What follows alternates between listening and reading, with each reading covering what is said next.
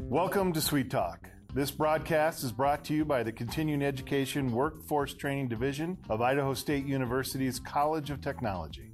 This podcast is part of our continuing outreach efforts, and the format is conversational. We will be having conversations with businesses, professionals, entrepreneurs, community agencies, and, in all cases, difference makers.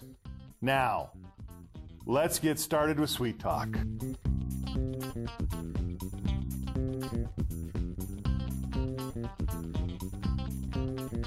Hello, everyone.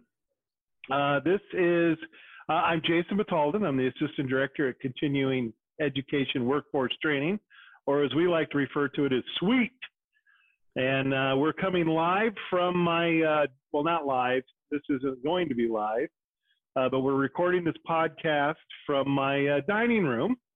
And with us today, we have Father Hugh Feist. And Father, say hello real quick so that the audience can see you if they're watching the video. Howdy. Very good. Father, you're coming to us from the Monastery of Ascension in Jerome, Idaho. It's a Benedictine monastery.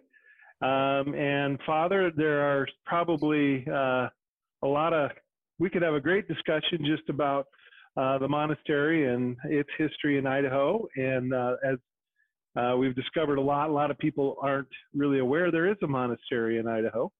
But we have one, and it's been around since 1965. Very good. So, Father, we have you on today. I'm going to have you introduce yourself. Oh, by the way, just in general, we are still doing our loyal listeners to our Sweet podcast. I know I've got at least 5 of them out there. Our loyal listeners, we're continuing to produce episodes. We're doing it in the way everything's being done today through Zoom. And so this is not an endorsement of Zoom. I'm not asking. It's not a promotion of Zoom, but that's the way we're doing it today. And we'll get this up and posted, and we'll continue to use this format. Typically, as always, we're still going to stick to our 20-minute rule. And as we do when we start the 20-minute timer, we do it when we hear the word welcome. So welcome, Father Hugh. I'm just going to ask if there's a reason why I have invited you to be on the show today, and it has to do with kind of your personal expertise. But Father, before we jump into the reason why we're having on, you got to introduce yourself at all a little bit to our audience, and tell us maybe where you're kind of from, and maybe just how long you've been a monk at the monastery, and maybe a little bit of insight too into your expertise, your field of study, I should say. I am a native of Eastern Oregon, and I went to the Catholic Seminary in Mount Angel, Oregon, which was operated by a monastery. And so I did my high school and college there, and priesthood studies. And then I studied in Washington, D.C. for a number of years, philosophy and theology, and then in Rome. And my specialty in Rome was medieval theology. So that's what makes me an expert on the Black Death. Which I am not, but I guess I know more than a lot of people do about it. Well, you know more than I do. And considering today's relevant issue of pandemics, I figure let's have a conversation maybe about, it's not the plague of the 14th and 15th, or 14th century at least, and the many times it appeared thereafter, was probably not the first virus to attack the human race in history, but it is kind of the most infamous. Is that the right? Would you call it the most infamous so far? Everybody has heard about the plague. Yeah, it's also the worst by far. Oh. Yeah, and the first time the plague came was during the time of the Emperor Justinian in the 6th century. and it did a lot of enormous amount of damage and killing people. But when it came in 1347 to 1351 to Europe, and it had been working its way there from somewhere around the Gobi Desert for several decades, apparently. There it killed in Europe maybe somewhere between 20 and 50% of all the people. Wow. So, I mean, that, you know, in terms of today, if there's 300 million people in the United States, then that would be somewhere between 80 million and 150 million. So that was the magnitude of the Black Plague was quite a bit different than this one. But the plague there had a different kind of cause too. It was carried by fleas, and the fleas would then feed on rats, and the rats would carry the fleas around, and at some point the fleas would gorge too much and kind of blow up, and that would then launch the disease. And there were really 3 strains to it. 2 of them were almost always lethal, and wow. The third, what we call the bubonic plague, was not quite as lethal as that. Wow. So anyway, you could catch this from this parasite, and you could also get it directly from people that were infected. So, but the difference between us and them is they didn't know what caused it, and right. They didn't know what to do about it. Yeah. Well, and then I suppose, you know, the medieval period isn't necessarily known as one of the cleanlier periods of human history either. So I imagine just a lot of things rampant, you know, just, you know, everything from waste disposal or lack thereof to everything else was a breeding ground probably for fleas and this wonderful little virus or epidemic that swept through. So hopefully there's a few differences other than just the mortality rate of the virus per se. But so that kind of just brings me a question though, a little bit. You know, people didn't know. You know, obviously, you know, there's all sorts of mythical ideology or mythical practices that are people point to everywhere from those long masks that you see in drawings depicted in art with the long nose that people would wear with the idea that that was supposed to, I mean, I guess I'm saying is people approached the plague a lot differently than I hope than we could say we're approaching this period of pandemic. Is that safe to assume? Or no, do you see some similarities there? They suspected that bad air had something to do with it. And so the people that could, the wealthy people, some of them would go out to their country estates to wait it out, which, you know, they were self-distancing, so that probably had some good results, or it could have. But by and large, and then of course they would pray, and that would have kind of it was counterproductive, we know, because they were getting together where they could share the causes of the disease. But that was one of their strategies, or 2 of them, I guess. Yeah, and then people reacted differently. I mean, you could do a lot of praying and you know, hope, ask God to help you, or you could just say, yeah, there's nothing we can do. Fate is after us, so let's have a party and have a good time. And those were kind of extreme reactions. Other people thought the best thing to do was just to try to eat healthy and you know, exercise and so forth. So there were different strategies, just like there are today.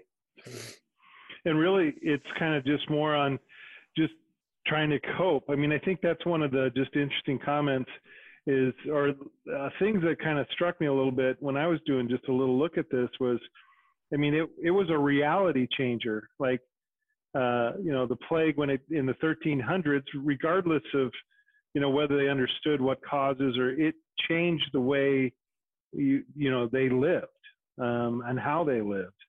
Is that safe to assume? I mean, that was my understanding, but I mean, is there real evidence of that in the history or did they just continue to kind of go as normal and just kind of treat it as, well, if you get it, you get it, and if you don't, you don't, kind of thing?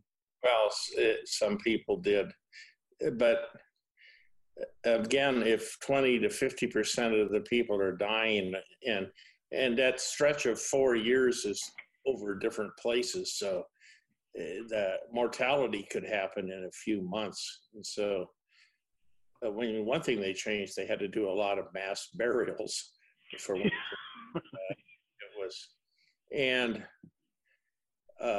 it was just a kind of a pervasive fear as far as we know. I mean, Boccaccio, who wrote the Decameron, it was about some people that escaped to the country and then told stories to each other. He has a description of the reaction of people. I mean, this is scary what we have now, but it was infinitely more scary then. I mean, it wasn't happening in New York City or something. It was happening down the street. Your neighbors were dying like flies. Yeah, it could be in the house next door to you. Mm-hmm. Yeah, Paul, you have a question. Yeah, I thought I remembered reading that that at some point during the plague, they actually thought it was being transmitted by cats, and they went on basically a purge of killing felines, and that actually worsened it since the cats were no longer killing the rats. Is that true? That I don't know. I never heard of that. Cats would have the fleas too, of course, I think. But yeah, that if they did that, that was a bad idea. Medieval people weren't very fond of cats. They liked them as rat killers, but that's about it. They weren't seen as pets, no. Other than they were very functional, huh? Pretty much. I think one goat was worth 9 cats. Good mousers all, of course. I read that somewhere anyway. I like that. So kind of like dealing like currently, I guess you brought up an earlier comment too, that you said the rich people were able to kind of escape to their country estates. We almost kind of see that today too, a little bit, as that I'm assuming the plague, or is that a false assumption on my part, that the plague in the 14th century, did that affect the wealthy as the poor equally, or is my assumption correct that obviously the poor were a lot harder impact by the plague than the wealthy? Fine statistics are kind of hard to come by, but yeah. One of the reasons the plague was so devastating was that Europe had a number of really bad harvests from 1315 to 1325, which had killed a lot of people and weakened the population from malnutrition. Oh. And so you would expect that the wealthier people wouldn't have been malnourished like the poor people. So it may have helped them some, but by and large, it was not a respecter of persons once you got it. And it would only have been the more common version, the bubonic version, where maybe your resistance would have helped you, like today, where they say, if you have pre-existing conditions, it'd be harder on you. Right. I think that the people that got the plague, a lot higher percentage of them died than if you get this virus. Yeah. Whatever reason. Yeah, I think the mortality rate is, and it wasn't right. It just is. It was a more vicious killer, maybe as a virus than even what we're dealing with here, maybe. I think so. Yeah. But it was kind of also a great equalizer, wasn't it? I mean, economies kind of changed after that a little bit too. Is that kind of the impact of that one? Yeah, because most people were engaged in agriculture, and most of the agriculture was on manors, large farms where there were sharecroppers or different forms of labor by the individual workers in relation to the land. And with the Black Plague, the value of labor went way up. Oh. The wages went way up. And so there were laws, like in England, they had to pass laws to put the wealthy passed laws to put a limit on how much you could pay the laborers so that they couldn't bargain, and that ultimately led to the great revolt of 1381, because you have to remember that they had this big plague around 1350, but it came several times every generation for another couple hundred years, and it nailed the people that weren't immune yet, and right. So took out a lot of younger people, and so labor, a whole bargaining power of labor shifted, and that was really the end of the manorial system. If you owned a farm and you couldn't find workers, the best thing to do was rent it out, and so that's what they did. A lot of rentals, and then if you were a poor farmer, you owned 3 acres and the 3 guys around you all died. If you could manage it, you would buy up theirs and your holdings would become bigger. So it had a lot of effects on the economy.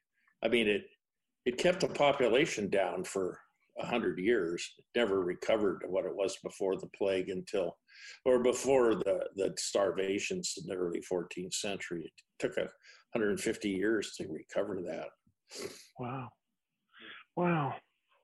Huh. So like the kind of question I'm curious then is, I mean, and maybe it's too much of a stretch, maybe because the plague itself, it was 1300s, the science, the technology, the understanding of how it worked, sort of that, just that ignorance, maybe that is sort of a inhibitor, but is there lessons from that experience that, maybe we should be looking at in modern day to kind of say to ourselves, okay, I mean, viruses aren't new to humanity.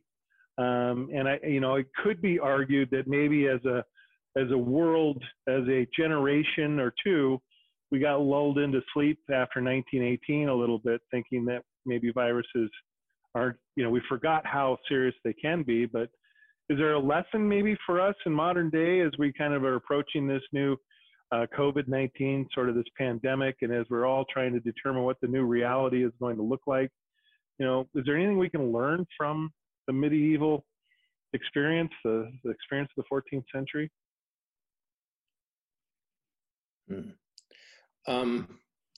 Well, one thing is, we talk about globalization, and it's the big New Deal for the last, few decades, but it has its drawbacks, and one of them is that it spreads disease, and the Black Death got to England, got to Europe.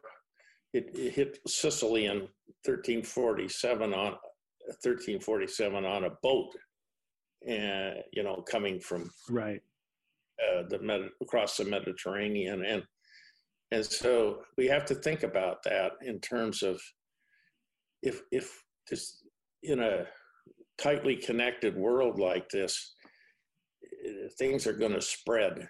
And they had a boat once in a while landing, and we have thousands of airplanes every day, or we did, and so that's going to.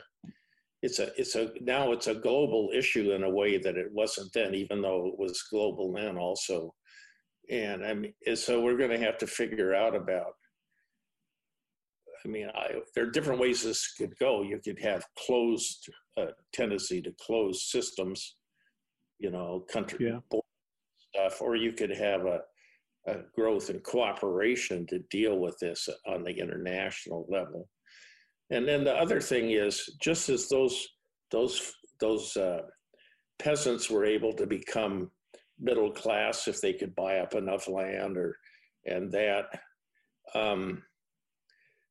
it did strengthen the nation's the central government some as the rural aristocracy lost their workers and their incomes, then the state became stronger. And that's likely to happen as a result of this. And we're giving all kinds of powers to the government that they don't ordinarily have. And it would be important probably to think about how we're going to get those back. Yeah. And you know, because it helped the poor people in some ways, the ones that survived, but it also made them much more under the thumb of the national government rather than the local lord. So that's something to think about, I think.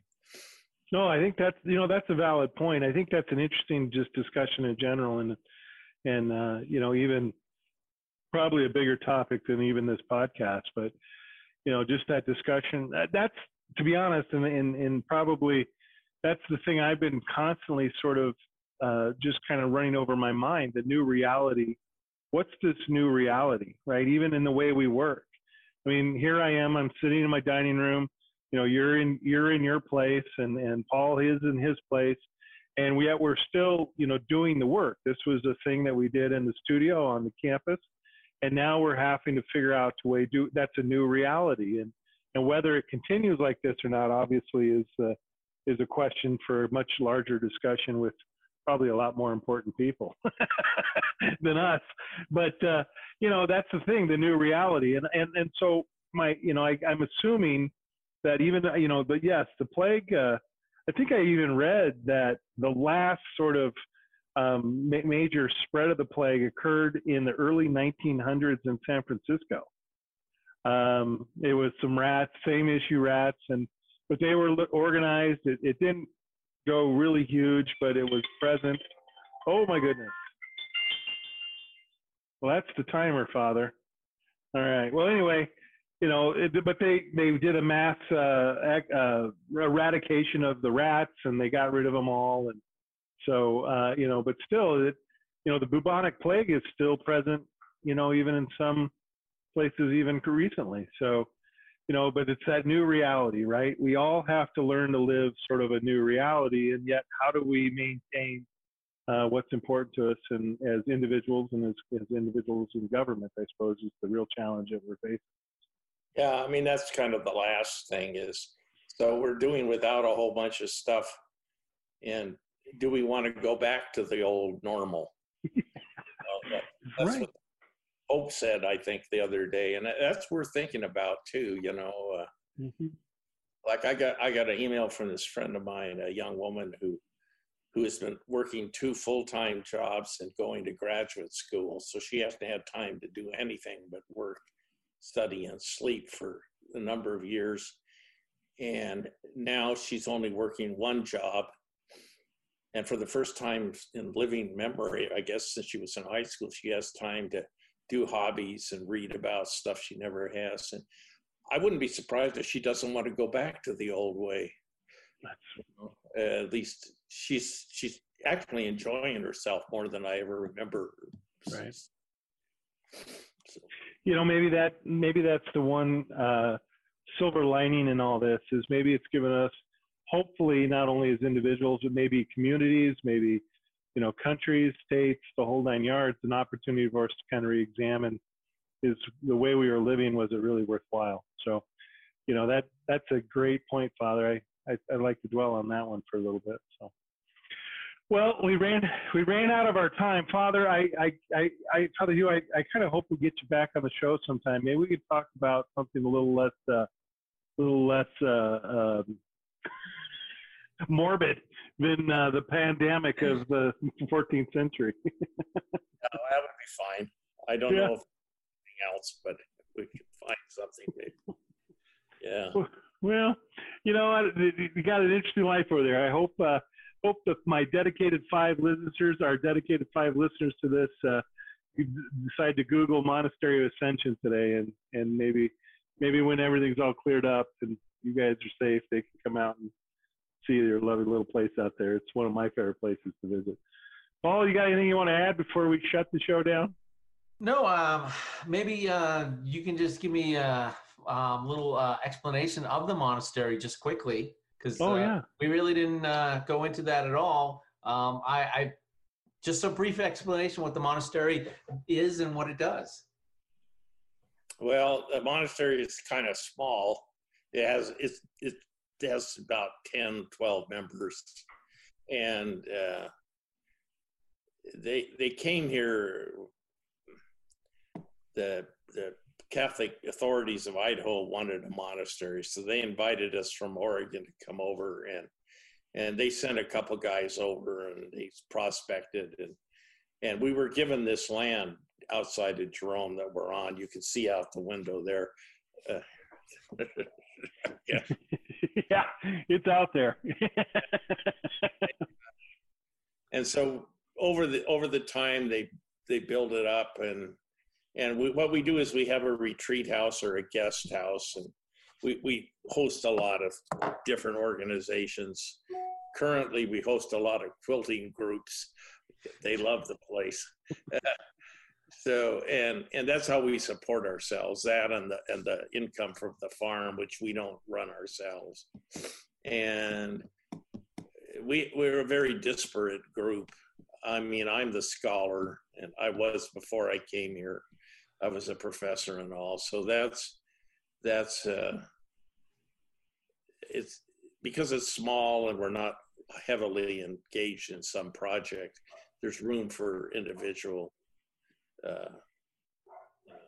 So we have a big library, so it's good for me.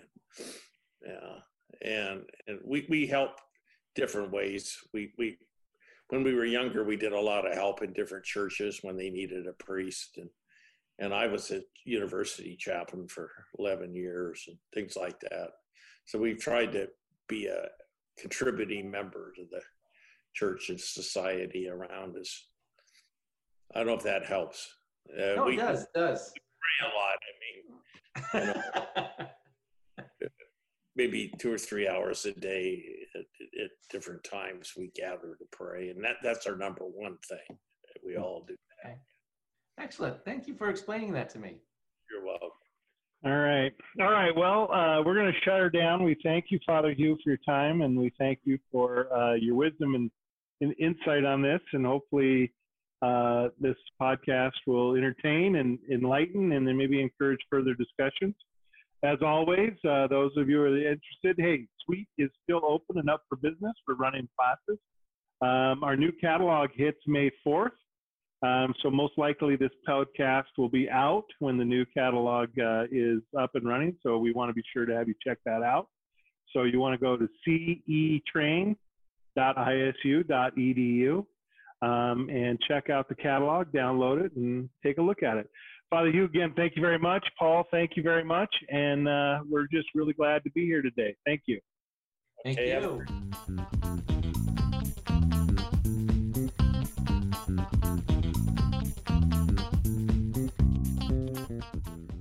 Continuing Education Workforce Training Suite is comprised of professionals dedicated to serving your educational needs. We understand that when it comes to your future, it's all about you. Because our staff and faculty have real-world experience actually doing what they teach, our students obtain the skills and knowledge they are looking for to be competitive in today's marketplace. For more information, please visit our website, cetrain.isu.edu. That is cetrain.isu.edu. Or call us at 208-282-3372.